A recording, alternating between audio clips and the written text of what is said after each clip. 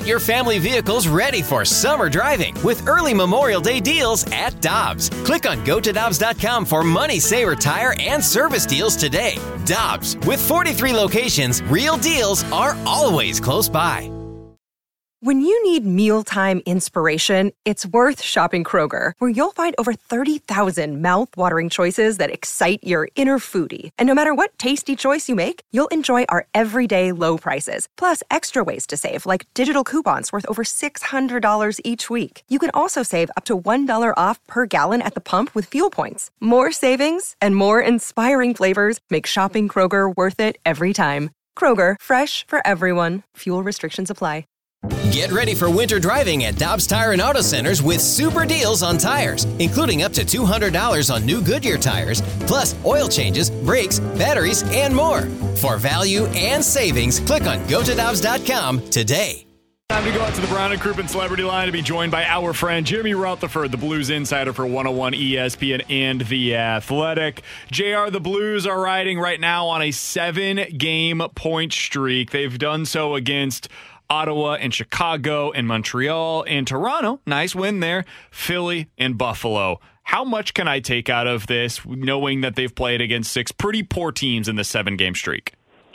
Yeah, no, I think you could take a little bit away from it. I think, they've demonstrated some winning ways, and the guys who've been contributing all season have played well. And then you've got Jordan Binnington, who seems to have picked it up as of late.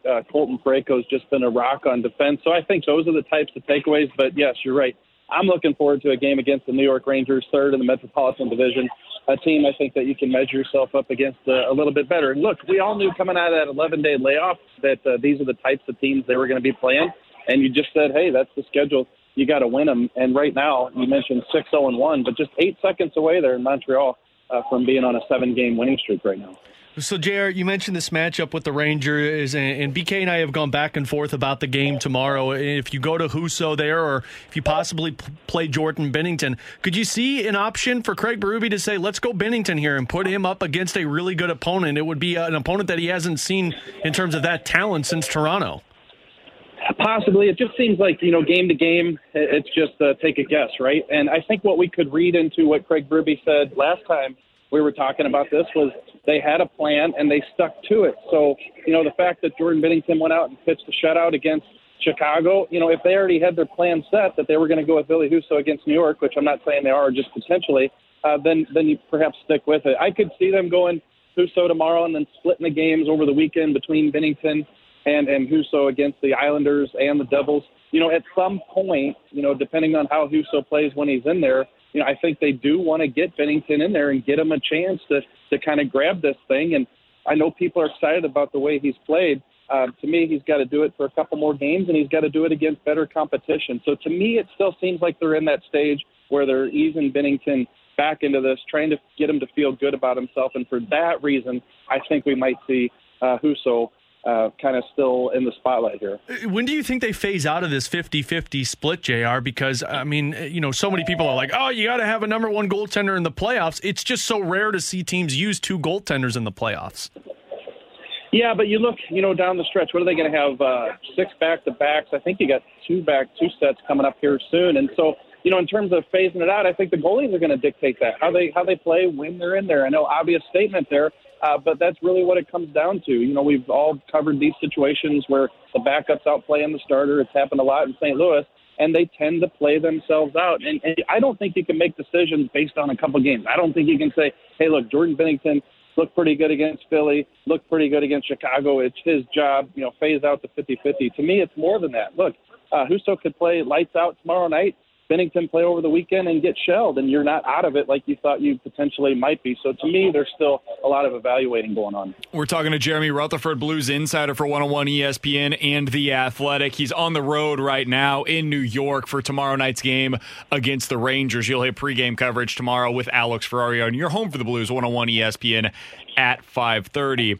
JR, one guy I wanted to make sure that I asked you about was Jake Wallman, because we've seen him get significantly more opportunities over the last couple of weeks. And even against Chicago, there were moments in that third period where he was taking shifts with Colton Parayko. What have you seen from Walman and what he's brought to this team on the ice? And do you think he is potentially establishing himself as a part of this lineup? I think for now, I think until we see what Doug Armstrong does at the trade deadline, potentially adding a D guy, I think Jake Walman's doing right now exactly what they hope for him to do whenever he's on the roster, whenever he's in the lineup. The past couple of games really well. What do you have, 10 shot attempts a couple games ago? I think he's skating the puck well. We all know that he's got a good shot.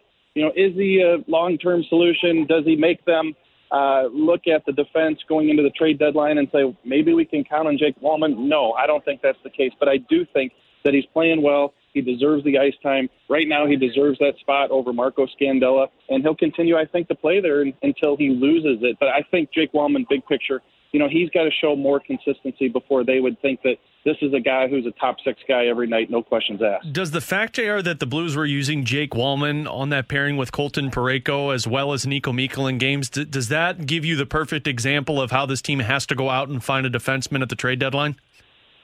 Yeah, I think so. And I like Nico. I really do like his future. I think he's still a little bit raw, and I agree with some of the people I've talked to in the past couple of weeks that say, I don't know if we can go into a playoff series and especially get into the second, maybe third round with a guy that green.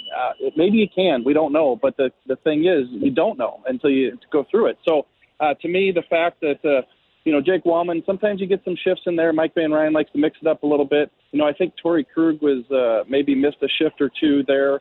Also, you get into a position where you got maybe an offensive zone faceoff type thing. You get an offensive guy like Jake Walman in there.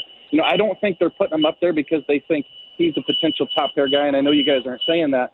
I just think it's a situation where, hey, they're mixing up the D, but yes, they need somebody who can step into that top four for the playoffs. I really do think that's going to be what Doug Armstrong explores. If I gave you three names, JR, and you had to rank them in terms of best fit, not necessarily most likely to be traded to the Blues, but the best fit for the Blues for what they need up there with Parayko, and I said you've got Sherratt, you've got Giordano, you've got Lindholm, how would you rank those three guys in terms of best fit with Parayko?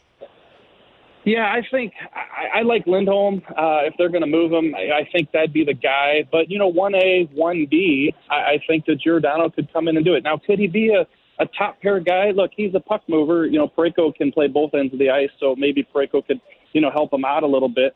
But I think Giordano could come in, and with his experience, playoff experience, his leadership, I think all those things combined, he could be a good fit. But, Lindholm at this stage, probably the better player.